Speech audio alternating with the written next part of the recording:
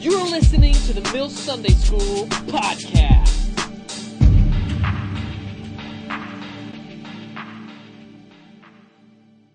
This is our last installment, our last talk about Christmas. We've been talking about Christmas all this month, and it's not too late to talk about Christmas. How many of your trees are still up and your Christmas lights are still up? See, so we're fine to still talk about Christmas. It's allowed. That's the rule. Turn to Matthew chapter 2, verse 1. We are in verse 1. And I'm going to read for you the story of the wise men. Everybody say, the wise men. It's a pretty good story. Matthew chapter 2, verse 1. And by the way, there's Bibles on your table if you didn't bring yours. Matthew chapter 2 says, after Jesus was born in Bethlehem in Judea, during the time of King Herod, Magi, those are the wise men, or philosophers, or astrologers. That's what a magi is. From the east came to Jerusalem and asked, where is the one who has been born King of the Jews? We saw his star in the east and have come to worship him. Imagine it, just for a second. I mean, think about what it's actually saying. It's saying somebody's looking in the stars and saw the star of the new king coming. And they're asking around about, where is this king? We're sure he's here because we saw his star. Verse 3 says, when King Herod heard this, he was disturbed, and all of Jerusalem with him. When he had called together all the people's chief priests and the teachers of the law, he asked them, where is the Christ to be born? Bethlehem in Judea, they replied, for it is written by the prophet. But you, Bethlehem, in the land of Judea, and this, by the way, is a direct quote from Micah 2:5, in case you didn't know that. So they're quoting the Old Testament. But you, Bethlehem, in the land of Judea, are by no means least among the rulers of Judah, for out of you will come a ruler who will be the shepherd of my people Israel. Then Herod called Magi secretly and found out the exact time the star had appeared, and he has sent them to Bethlehem and said, go and make careful search for the child. As soon as you find him, report to me so that I too may go out and worship him. After they had heard the king, they went on their way, and the star had been seen in the east, went ahead of them until it stopped over the place where the child was. Everybody say, do stars stop? We'll talk about that.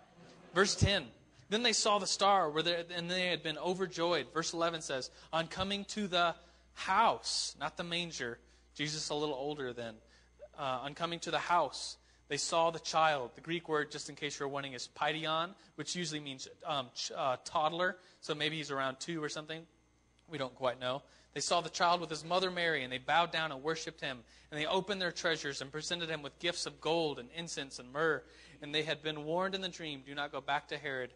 And then they returned to their own country by another route. Isn't that an awesome story? These people searching and finding Jesus, and then they give him gifts and worship him. Everybody say, yeah. All right, well, I've asked Joel to open us in a word of prayer this morning, so would you bow your heads? Father in heaven, Lord, we come before you today, and we thank you for your son, and we thank you for the awesome, awesome gift that you gave. Father, we just come before you, and we seek you, Father. And we pray that as we seek you, that we would be blessed, yes, but also that we would bless you. Father, we love you, and we thank you. In the name of your son, we pray. Amen. Amen.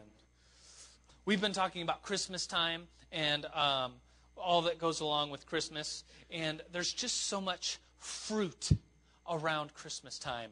And what I mean by fruit is spiritual fruit. I think if we opened it up to stories, some of us might have stories of, yeah, I got to talk to some of the people that I work with, and we were talking about Christmas lights. And then it got a little bit more serious, and I got to share with them what I really believe the true meaning of Christmas is. Or some of you might say, yeah, I got to invite some people to church that would never, ever go to church. Maybe they're family members or friends, and they came to the Christmas Eve service or a service around Christmas time because it's just kind of the thing to do. And maybe there's fruit, spiritual fruit of those people that came, and they say, yeah, maybe I'm going to try it again. I'm going to come back. I really like this church thing. I like what was said here. I like the story of Jesus. And so there's lots of fruit, spiritual fruit, around Christmas time. John Bolin tells a story. John Bolin is like the maker of Wonderland, the original creator, and was the director. And last year he tells a story of a kid that tried out to be a gymnast in Wonderland. and Wonderland has like all the acrobatics and people that do flips and aerials and cool stuff like that. This high school kid tried out. He had never been to church before. He wasn't a Christian, but he was dang good when it came to being a gymnast, guy, kind of aerial jumper dude. And so he was really good, so good that John made him the director of one of the scenes, a choreographer of one of the scenes. And so here this kid is, a high school kid, extremely talented when it comes to being a gymnast, had never been to church, wasn't a Christian, and yet being around New Lifers, being around New Life around Christmas time, and hearing the message behind Wonderland, which is the message behind Christmas, he became a Christian. Isn't that a cool story?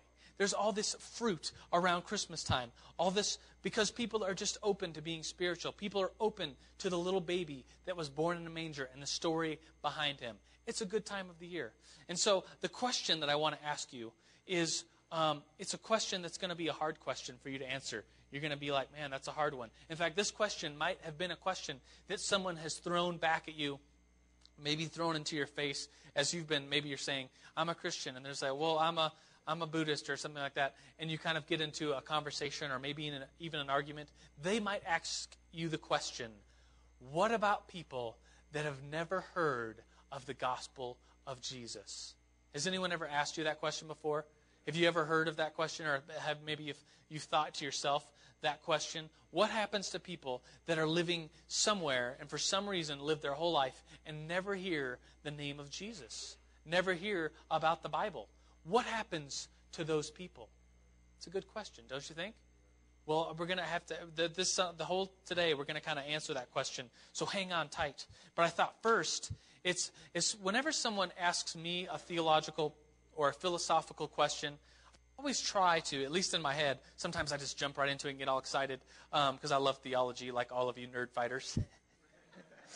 But sometimes I just go right into it. But I think it's better to have the question, to think about the question, take a step back, and then kind of build a foundation under that question. So we're going to take that question, what happens to people that have never heard about Jesus? We're going to open up the shelf, the top shelf, and put that question in there, close the shelf, go to the bottom shelf, open up that drawer, and talk about something more foundational for just a second. Is that okay? All right, if you go to your notes, it says, and I really like taking notes, and so we give you special little things to take notes on. We call it a skillet. In there it says absolute truth. And I think that's more of a foundational item that we need to talk about just real quick. So we're going to take 5 minutes and talk about absolute truth. Absolute truth means that something is true absolutely. It's true in every circumstances. It's true. What's true is true. And so our society, our culture kind of says, and if you watch Oprah enough, she'll say something like, well, whatever's true for you is true for you. What's true for them is true for them. What's true for them is true for them. What's true for me is true for me. What's true for you is true for you. Right? And as long as you follow your heart, as long as you follow what you believe to be true, then it's all good.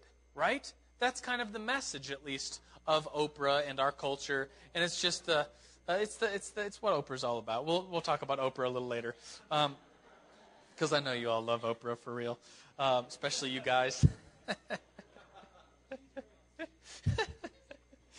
Anyways, that's an idea that it's an idea that says contradictory things can be true.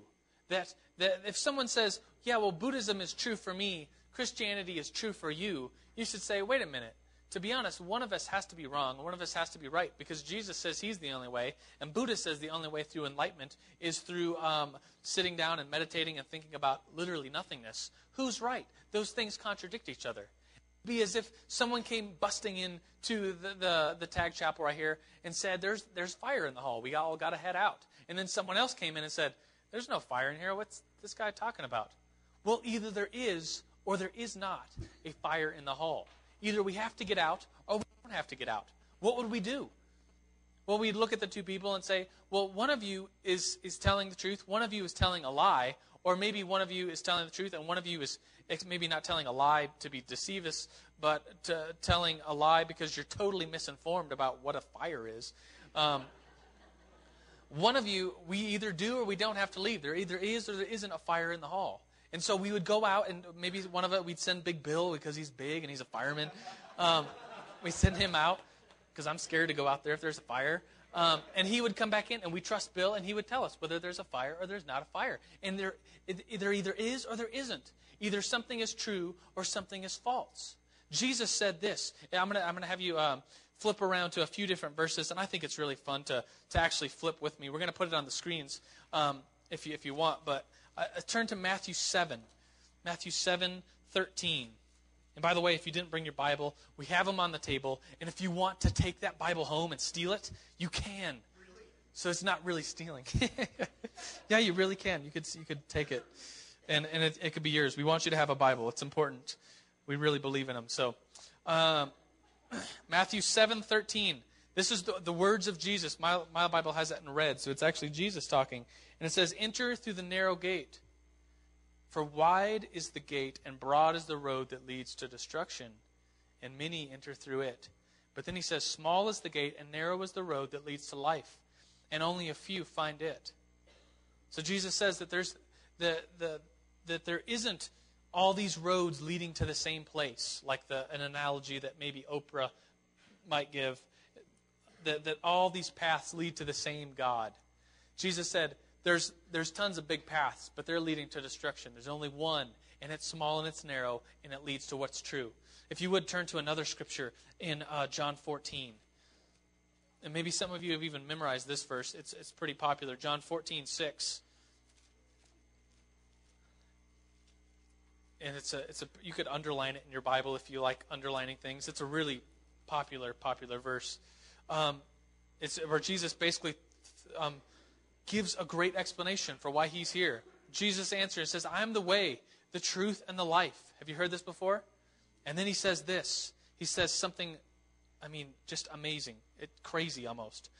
"No one comes to the Father except through me." And so a non-Christian might be talking with you or arguing with you and say, "You Christians are so arrogant. You think that your religion is the only religion and all other religions are wrong. Don't you think that's arrogant?" And if someone said that to me, I would say, what I believe is because what Jesus directly said it. And Jesus would be extremely arrogant if he was not who he said he was. If Jesus was just some dude saying that I am the only way to the Father, saying that I am the way, I am the truth, I am the life, would that person be arrogant if they really weren't God? Yeah, they would be the definition of arrogant. They would be calling themselves God. They would be saying, "I'm the only way to heaven." It would be extremely arrogant.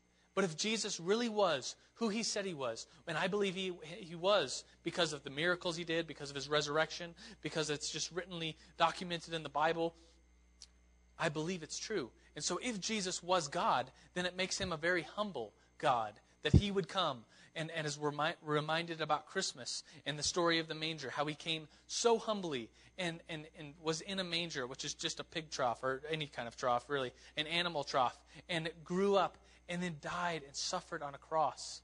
That's God himself on a cross. That's a very humble thing for a God to do, don't you think? Yeah, and so that's how I would kind of talk about that. But the main purpose of this, the bottom shelf that we're still talking about, is that we do believe in absolute truth. We believe that there is only one way to God, and that is through Jesus, because he said it. I was on a road trip one time in Utah with a bunch of Christian friends. There was kind of like a college group, a part of our church. It was just like the mill, only like 1,000 people less. So it was like 10 of us. And it was a really good group. And what was cool about it is that we all knew each other. We all did stuff together. We were on a road trip one time going, I think, somewhere for our fall retreat. And we were on a highway, not the freeway, a highway where it's 2 lanes. And so if you want to pass someone, you obviously have to get into oncoming traffic and pass them quick and move over. Always makes me a little nervous. The driver was kind of doing that and passing people. I was like, "Dude, watch the road. Be careful." He's just flying around through this highway. And up behind us comes this screaming, fast, sweet Corvette. And a guy, I think he might have had a mullet. Who knows? It makes the story better, at least. I apologize if anyone has a mullet. I had a mullet for 2 weeks once. I thought it was really cool. Man, that was a rabbit trail. So this Corvette comes screaming up behind us, and instead of passing us, he kind of goes to pass us, but then kind of slows down and goes even with us for just a minute. And we kind of look at him, and he's looking at us, and his windows are a little tinted, so it's hard to tell what he's doing, but he's kind of doing some hand motions. We're like, what is this guy doing? And we look in, and he's kind of going like this. We're like, is he flipping us off? And the driver's like, he's flipping us off? Let's flip him off. But then he thinks, oh, wait, we can't. We have Christian bumper stickers on our car. We can't do that. And then we're like, what is this guy's deal? What's his problem? Is he checking out the girls that are in the backseat? What is going on? Why is he doing this? And he's kind of got one finger up, and we're like, what is he doing? And as he passes us and gets right in front of us, we see that his car has this symbol on it, which maybe some of you have seen before. Have you seen that before? I didn't draw it very well, but it's the Christian fish thing. That's really bad. That's not very good. But you've seen it. How many of you have it on your car? Don't lie. A couple of you. Okay, that's not that many. So he had a Christian fish, and he had a bunch of Christian bumper stickers. And then we thought to ourselves, wait, the car that we're in, the driver, he has a Christian fish and a bunch of Christian bumper stickers. And what we realized he was doing was he was like, must have been singing along with his Christian music, rocking out, like saying one way. One way was his symbol. Don't you think? One way. And he's looking at us, yeah, one way, man. And that's... I mean, think about it. Do we have any other hand gestures that gesture Christ? I mean, you go like this, but that's kind of like for Dracula movies. And you're like, oh, no way. So you can't do that to somebody. And so the motion that we have to greet one another is, I think it's a pretty good one, to go one way. And so... Have you ever seen somebody, I'm sure you do it all the time, you see someone driving around Colorado Springs and they have a mill sticker, and you pull up next to them and you're like, I have no idea who that is. Well, now you know what to do, because if you just wave to them and they wave back, they're like, hi, you weirdo. Now you know what to do. You give them the one way. One way. That's what I'm going to start doing. So, in case you're wondering. But it's really as Christians, it's really what we're all about. We're all about there being one way to God. And so that one way is important. And so as we talked about absolute truth, there being one way, that's in the bottom drawer. Let's now go and open the top drawer and ask the question, okay, if we do believe that Jesus is the only way, what about people that have never even heard the name of Jesus, never even seen a Bible? What about those people? Good question, don't you think? I think it is too. And as a side note, a little rabbit trail, if you will. Do you want to hear a little rabbit trail? I think it's becoming, it used to be able to, maybe in like our parents' or grandparents' lifetime, it was pretty easy to say, oh, deep in the heart of Africa, or deep in the heart of Asia, or deep in the heart of South America, there's whole tribes, whole countries maybe, that have never heard the name of Jesus or have seen a Bible. But I think that's becoming less and less of a realistic kind of thing. For sure, don't get me wrong, for sure there's people in this world that have never heard the name of Jesus, but I think it's becoming, because of our missionaries. Don't you love missionaries that go to foreign places of people that don't really know who Jesus is, and they tell them all about Jesus? I think it's really cool. Places like Africa, Asia, and South America, those three places, by the way, are all growing in Christianity more than the United States. You're more likely to become a Christian in one of those three places than you are to become a Christian, at least, in the United States. Pretty cool, don't you think? As far as Bibles go, did you know that there's 6 billion Bibles on the face of the earth? Is that a lot of Bibles? There's probably about, most people guess, there's no way of really counting, but most people would guess that there's enough Bibles for one for every person. And the Bibles have been translated in almost, whatever language you speak, even if it's like a weird little, even I read this, even like, what's the weird Star Trek language? Vulcan or something? Somebody knows. I'm dead serious. The New Testament has been translated into Klingon. Dead serious. How about that for a side note? But the Bible's in almost every language, at least parts of it, at least parts of the New Testament are in almost every language. And to give you an idea, the Bible is the biggest book ever to be written as far as number of Bibles on the earth. The Book of Islam is the next biggest religious book. The Quran is what it's called. And there's 800 million Qurans. There's 800 million Qurans, 6 billion Bibles. You know what that difference really is?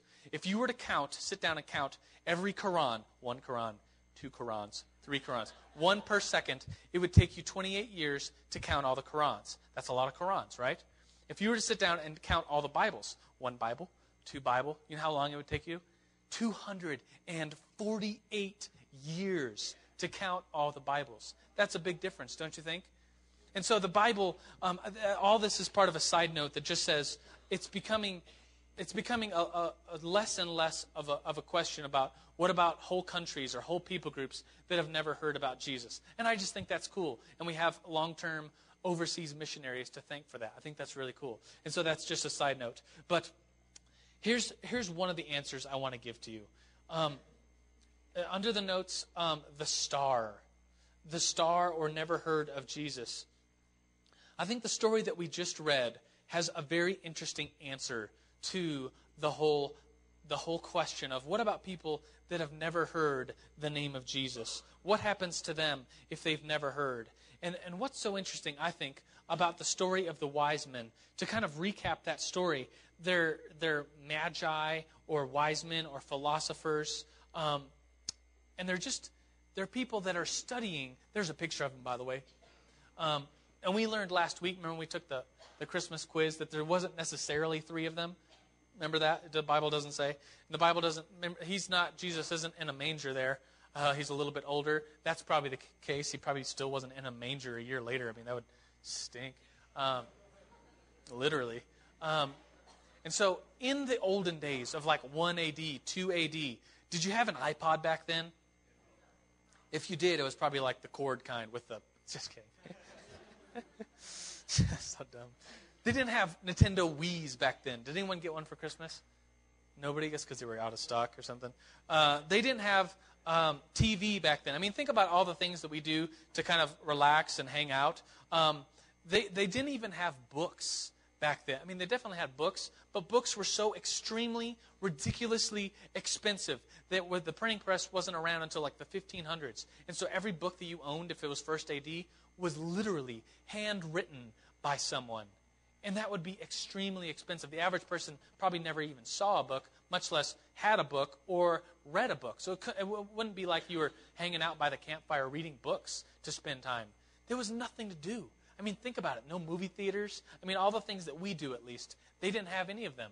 They probably did like cow tipping was what they did. Or get this, even in a big city without the diesel pollution and all that, they had the stars. And so what was so common amongst that day was to study the stars, to look at the stars, to look up, even if you're a kid, and say, wait, where's that one that looks like the archer again? Oh, yeah, there it is. Where's the one that looks like the lion? Oh, yeah, I see the lion's head. Where's the one that looks like a crown? Oh, there it is. There's the crown. And so you'd see these things, and you'd spend your time maybe making up stories, and these stories go on for like thousands of years BC are the stories that kind of end up today in what's the horoscopes, like Virgo and Leo and the other 10 of them. Yeah, all the horoscope stuff. And so here's some dudes, some people coming from the east. It says they were magi, studying the stars, studying God's creation. And I think if you do horoscope stuff and kind of believe in all the spiritual mumbo-jumbo, and maybe even worship the gods of Leo and Virgo and the gods of the stars, that's dumb. That's worshiping the creation. That's just dumb.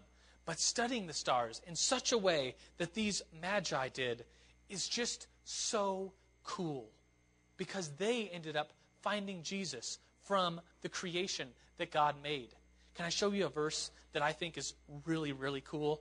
If you want to turn to it, in Romans chapter 1, verse 20.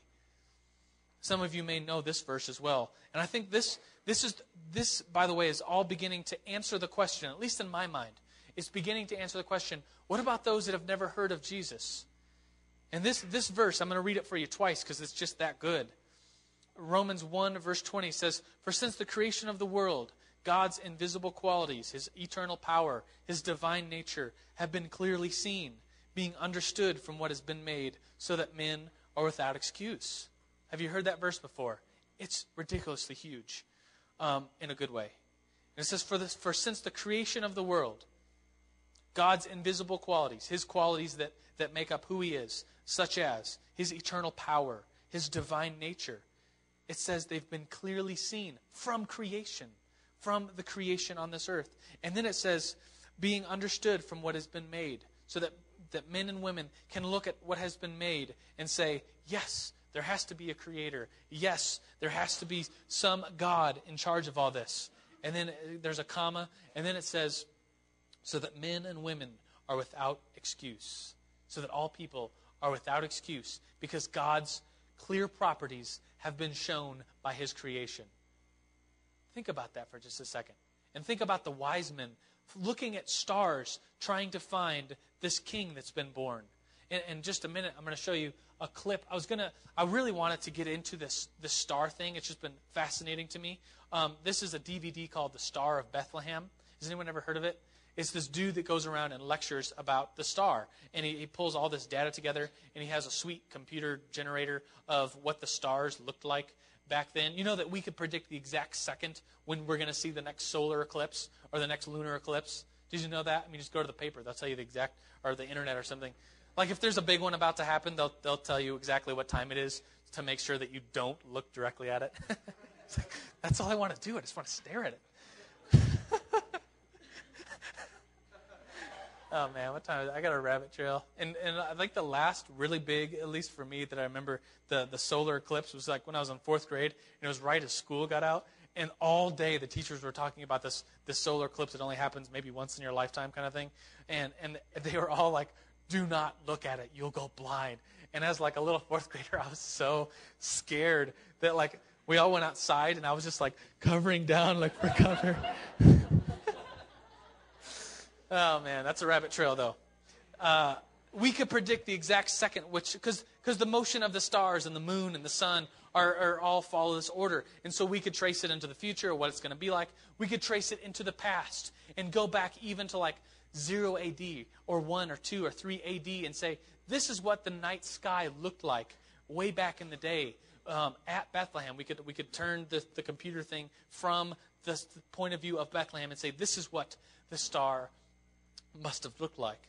Did you know that there's a dude named, you've probably heard of him because like every year, Time Magazine comes with like a man or woman of the year, you know, and it's coming around January, so that time's coming upon us. In the year 2000, they looked back and said, here's the top men and women of the millennium, the last 1,000 years, who were the biggest influencers of our millennium. And always, no matter who makes that list, always in the top 5 is a dude named Newton, Isaac Newton. We have a picture of him because he's definitely a ladies' man. he's got a mullet. Not really. I shouldn't say that. That's horrible.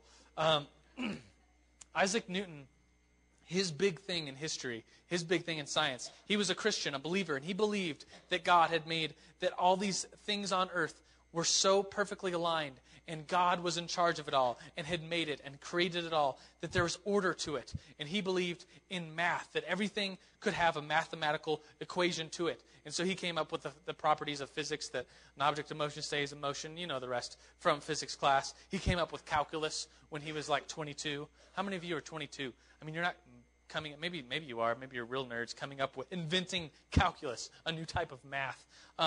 He's really cool like that. That's what he was doing. And his main thing was that he believed, because he was a Christian, because he believed in God, that everything could be in this mathematical order and could be generated into these mathematical principles. And from that, we had clear understandings of the stars and all this stuff. So let's take a look at the video. Should we see the video? It's like a 5-minute clip of the Star of Bethlehem, and this guy is basically going to show us what the star was, what the star very well could have been. And if you want to go to their website, if you want to write it down later, it's thestarofbethlehem.net is the guy that put out this DVD. And he filmed it right here in Colorado Springs, like 2 years ago. Where's Robin? There she is. Wave, Robin. So you got to wave. There she is. So she's in it. So she's famous. She's like one of the people in the crowd. Just in case. I just wanted to embarrass Robin. I'm sorry. All right, let's roll this puppy.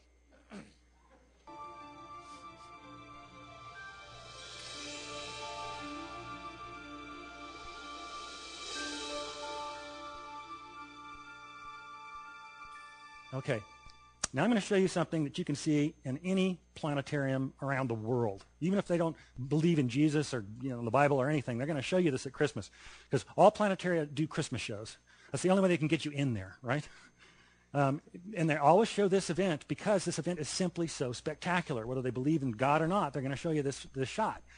I'm going to kind of cheat as I show it to you, though, because observation back then was all naked eye observation. They had no lenses. So I'm going to cheat. I'm going to zoom in because I want to show you guys. I'm going to take you in on the secret of what's happening here. They couldn't zoom, but we can. So I'm going to zoom in, way in, till finally I get those two objects separated. One of them is Jupiter. The other one's another planet. And you're going to tell me which one, too.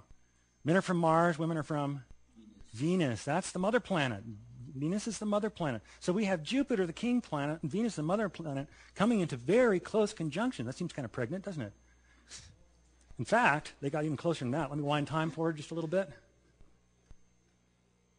What I'm trying to show you is that they really stacked like a figure eight. So they didn't block each other's light. They added. What you had then was two stars stacked on top of each other, too close together to separate with the naked eye. And so to an observer, it appeared to be the brightest star anyone alive had ever seen. We know the math, and so I can tell you that no one alive had ever seen a star that bright. That was it. I believe the star of Bethlehem was the brightest star. So we've seen the birth of the king in the sky.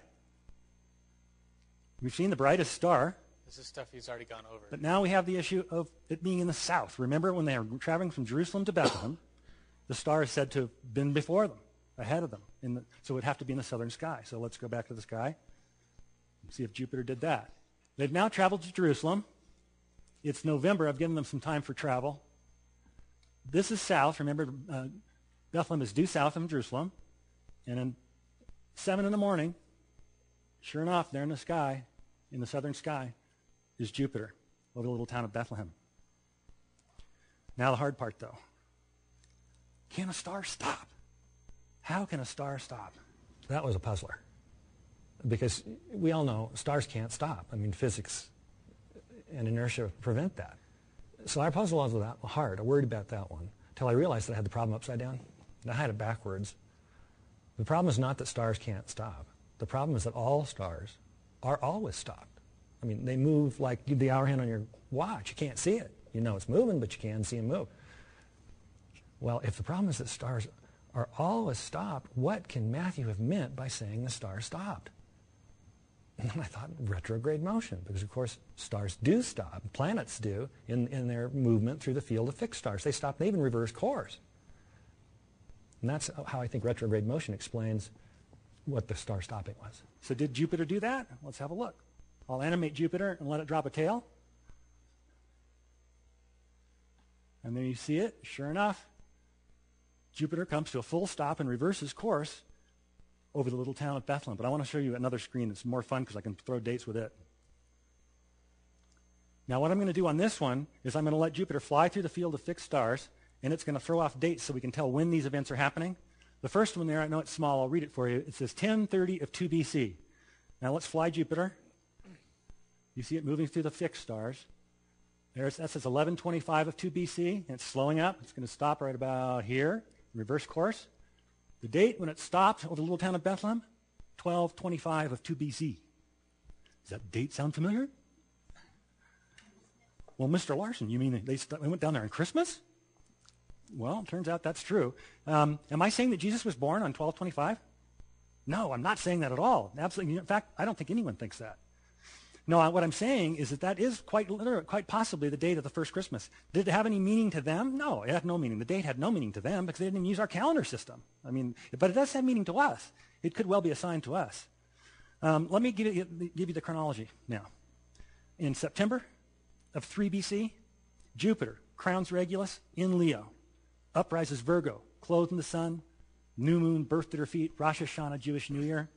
9 months later, the biggest planet goes together with the brightest planet to make the brightest star anyone alive had ever seen.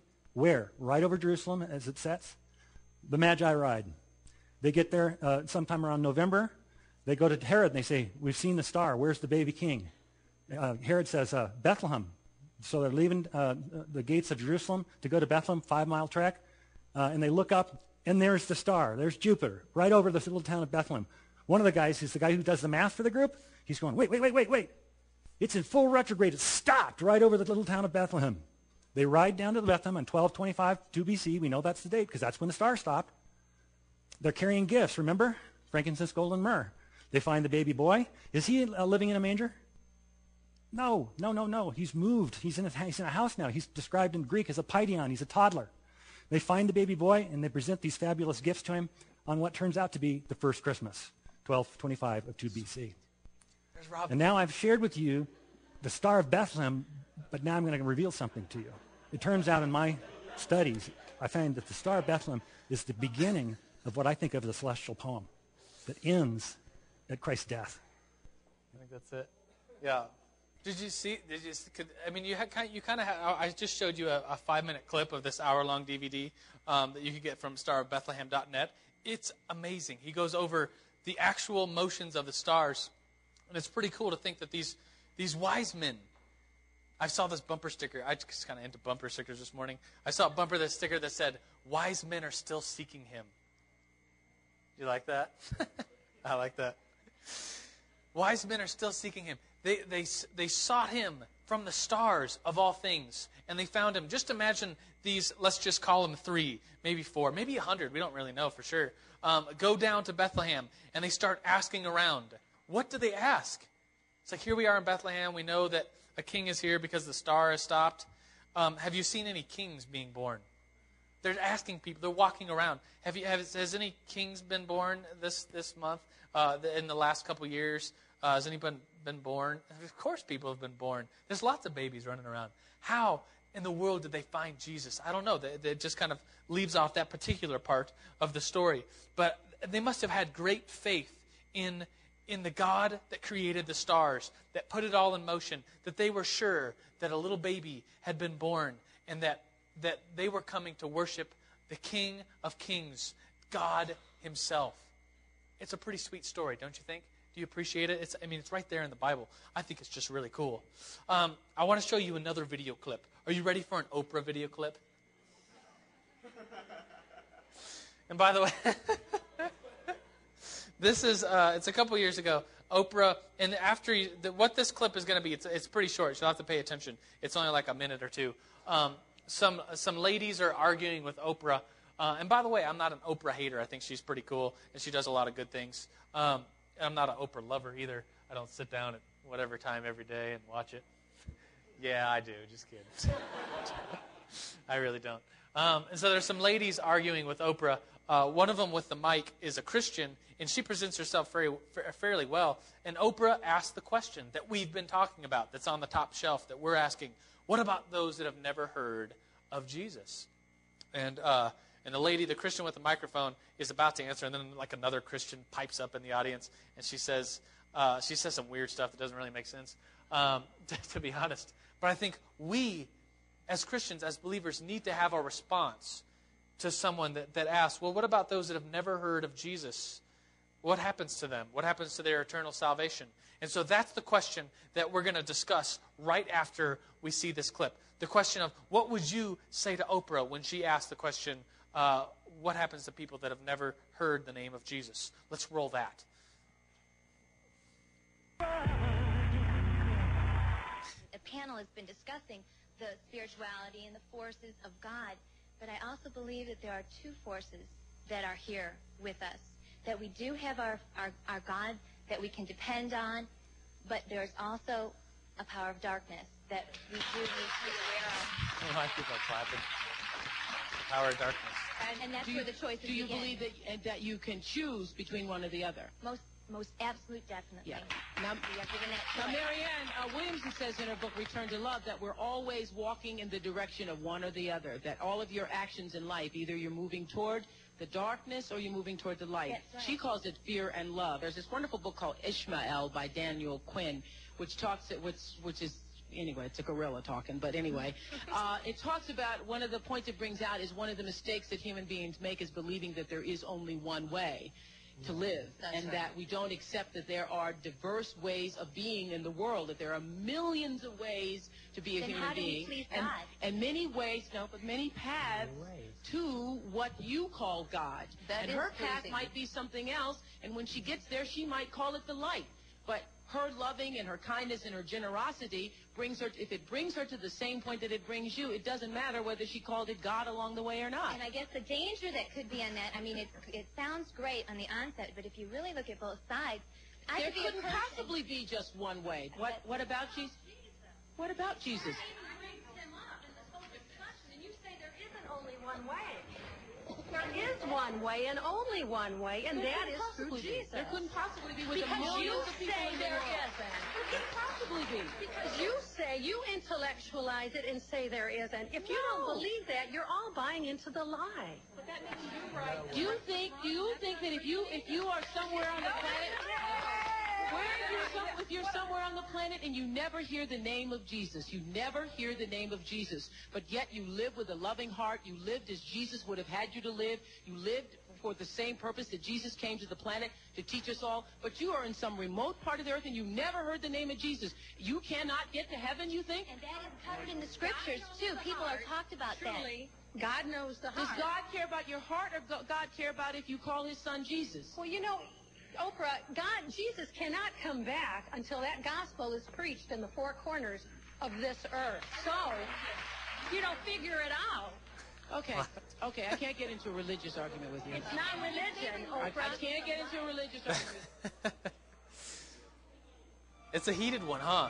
Would you take just a minute and talk amongst your friends at your table and say, what would you quickly say to Oprah? There's little pieces of paper on your table if you want to write down some quick ideas, but just take like 60 seconds and say, what would you say to Oprah about that question?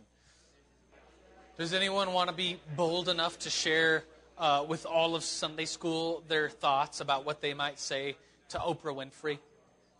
Do you want to share your thoughts? All right, you and then Big Bill. All right. Shh, let's listen. Yeah, would you mind standing up for us just so everyone could hear?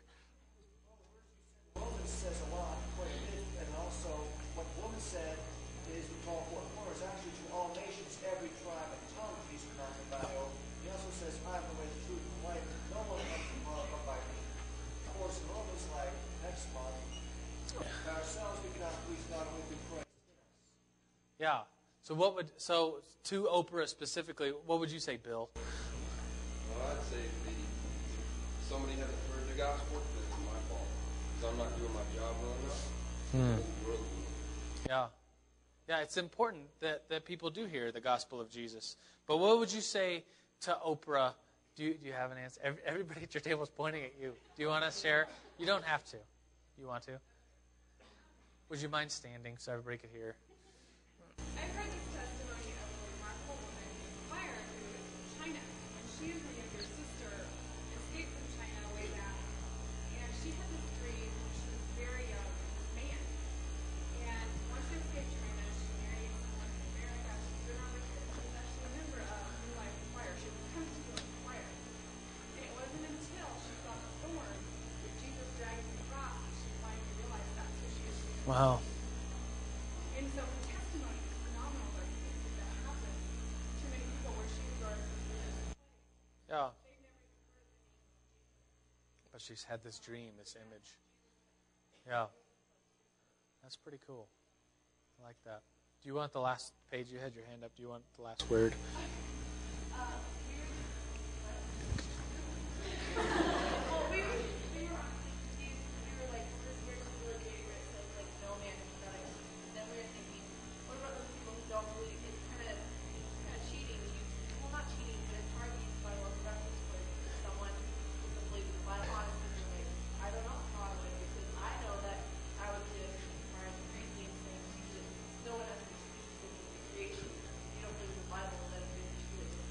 Good point.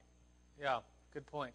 I think here's what I would say something like this to Oprah, and I've given it a lot of thought. If I was there in the audience, I probably would have said something different because I would be all excited, probably screaming like the other ladies.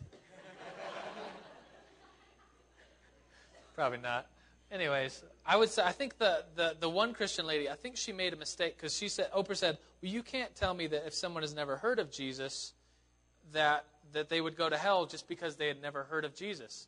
And then the lady, I think, makes a mistake, and she says, well, God just judges their heart. And then Oprah jumps on that because, honestly, Oprah is a genius, and she's really smart in her own way of thinking, at least. And then she says, she throws it back and says, well, isn't it about the heart, and not just calling the Son of God Jesus? Did you see that part? And so honestly, it's genius of Oprah to say that, because then it throws it back and says, yeah, and according to Oprah, yes, it really is just the heart. And what Oprah means by that God judges our heart is that, if we're nice people, and if we have a good heart, and we're loving to one another, and we do good things, and we're true to ourselves and true to our heart, then God will just judge that, and then we'll all be saved, according to Oprah. And so I think it's kind of a mistake that lady said, well, then God will just judge your heart. Because I don't think God just judges our heart. The Bible says that the heart is deceitful. The heart is emotions, and our heart can betray us, and our heart can get caught up in doing the wrong things. And our heart can tell us to do a bunch of nice things. And then after we do the bunch of nice things, we could come to God and say, God, I did all these nice things. How could you send me to hell? My heart's good because I did all these nice things. I think a better response to Oprah would be to say, we're saved by a Savior, Jesus Christ. And it's possible. And this is me talking now. And there's a little bit of Bible evidence that we could look at to show you this, but it's kind of my opinion of what happens specifically if the question is, can someone be saved without knowing the name of Jesus? And I would say, well, maybe someone is thinking through how salvation has to work, and they come to the realization that salvation can't work by their just being good, or having a good heart, or doing nice things, or being nice, or avoiding bad things. They come to a realization that they are sinful, that they need a Savior, and they turn to God, and they have this idea of Emmanuel, which is a Christmas word that means what? God with us. They have this idea that only God himself could save us from our sins. Maybe they've never heard the actual name of Jesus, who lived in 1st century A.D. and was from Nazareth and from Israel. But they have this idea of Emmanuel. They have this idea that only God himself could save. They have this idea of Creator. They have their full trust in God alone to save them. And then, for me, I make the jump personally and say, I think that person could be saved. Some people would say, no, they need to know the name of Jesus. And to me, I would pull up maybe examples like you gave of a woman that had a dream where Jesus appeared to her. Or there's other religions that have aspects of Christianity, aspects of what's really true in them. And so would I say that there's other ways to God the Father except through Jesus? I would say no way. There's only one way. Jesus makes it extremely clear that he is the only way to salvation. And yet if someone is searching him, maybe they will find him, maybe they won't. Maybe they're truly searching, maybe they're not truly searching. I think if someone truly searches God, and like the book of Romans says, that the creation of the world, God's invisible qualities are being made known.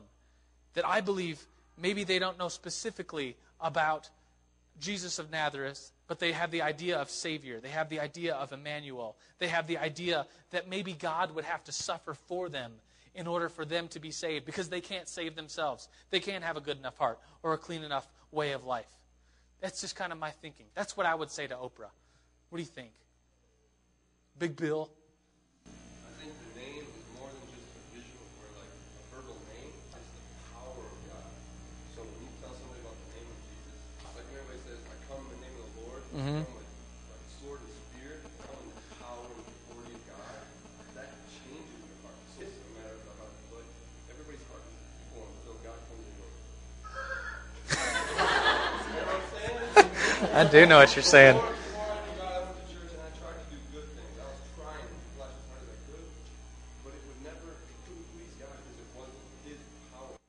Yeah, that's good. And I'm kind of saying that you don't need the name of Jesus. That's not really what I'm saying. I'm saying there is power in the name of Jesus. And there's a verse in the Bible that says that the name of Jesus is powerful. There's lots of verses that just have that idea. And so don't get me wrong in saying you don't need to really know Jesus. I'm saying that it's possible to have the underlying, what's on the bottom shelf of this whole salvational issue, that Emmanuel, Savior, a Savior must come for you, and maybe God himself would have to suffer for you. And I've heard other stories, like the one that was shared about the Chinese woman, that there's other stories of people kind of having a big theology about Emmanuel and God coming, and then a missionary comes and says, yeah, his name is Jesus. That's who I came to tell you about. You already believe this. I'm going to add to that and say, it's really about this. Let me make it extremely clear to you. And I think personally that's a good way to talk to Oprah, if you were on the Oprah show, screaming like a bunch of ladies.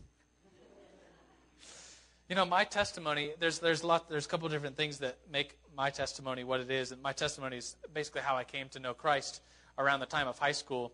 And I grew up Catholic and kind of knew about Jesus, kind of didn't, as far as real saving power of Jesus by having a relationship with him.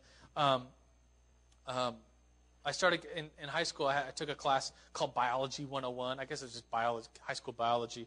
And the teacher was an atheist and taught us that everything can be explained without a creator. We don't need a creator. These amino acids can form together with these chemicals, and there doesn't have to be a God to put it together. They just kind of come together, and then things can evolve through the process of natural selection or other processes that things could evolve, and that we, even as human beings, can be here because of random things coming together and evolving.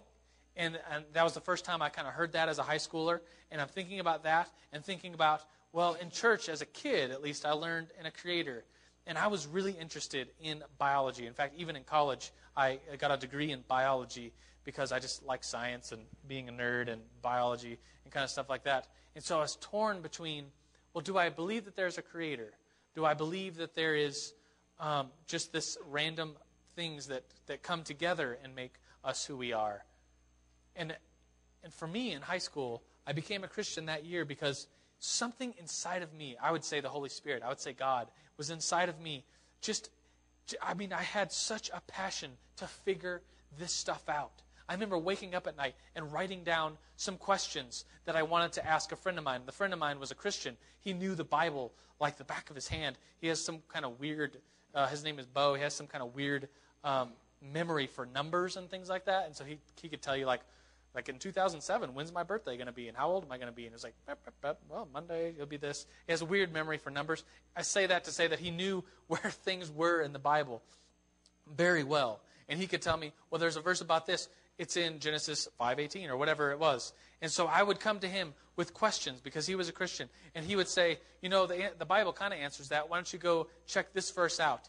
And then as soon as I got off the bus and on my way home, I would go get the Bible and open it up and look at the verses like, wow, that's what he was talking about.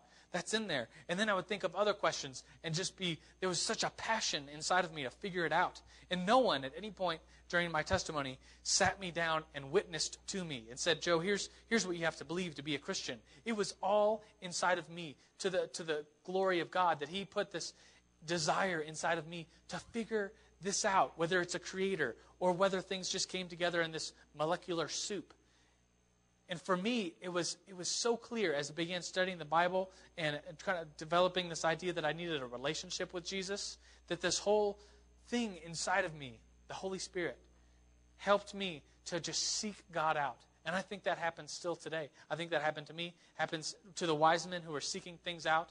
And I think that happens, it could be potentially another answer in the Oprah conversation, that God will put something inside of you. And if you follow that, you will come to Jesus and your Savior.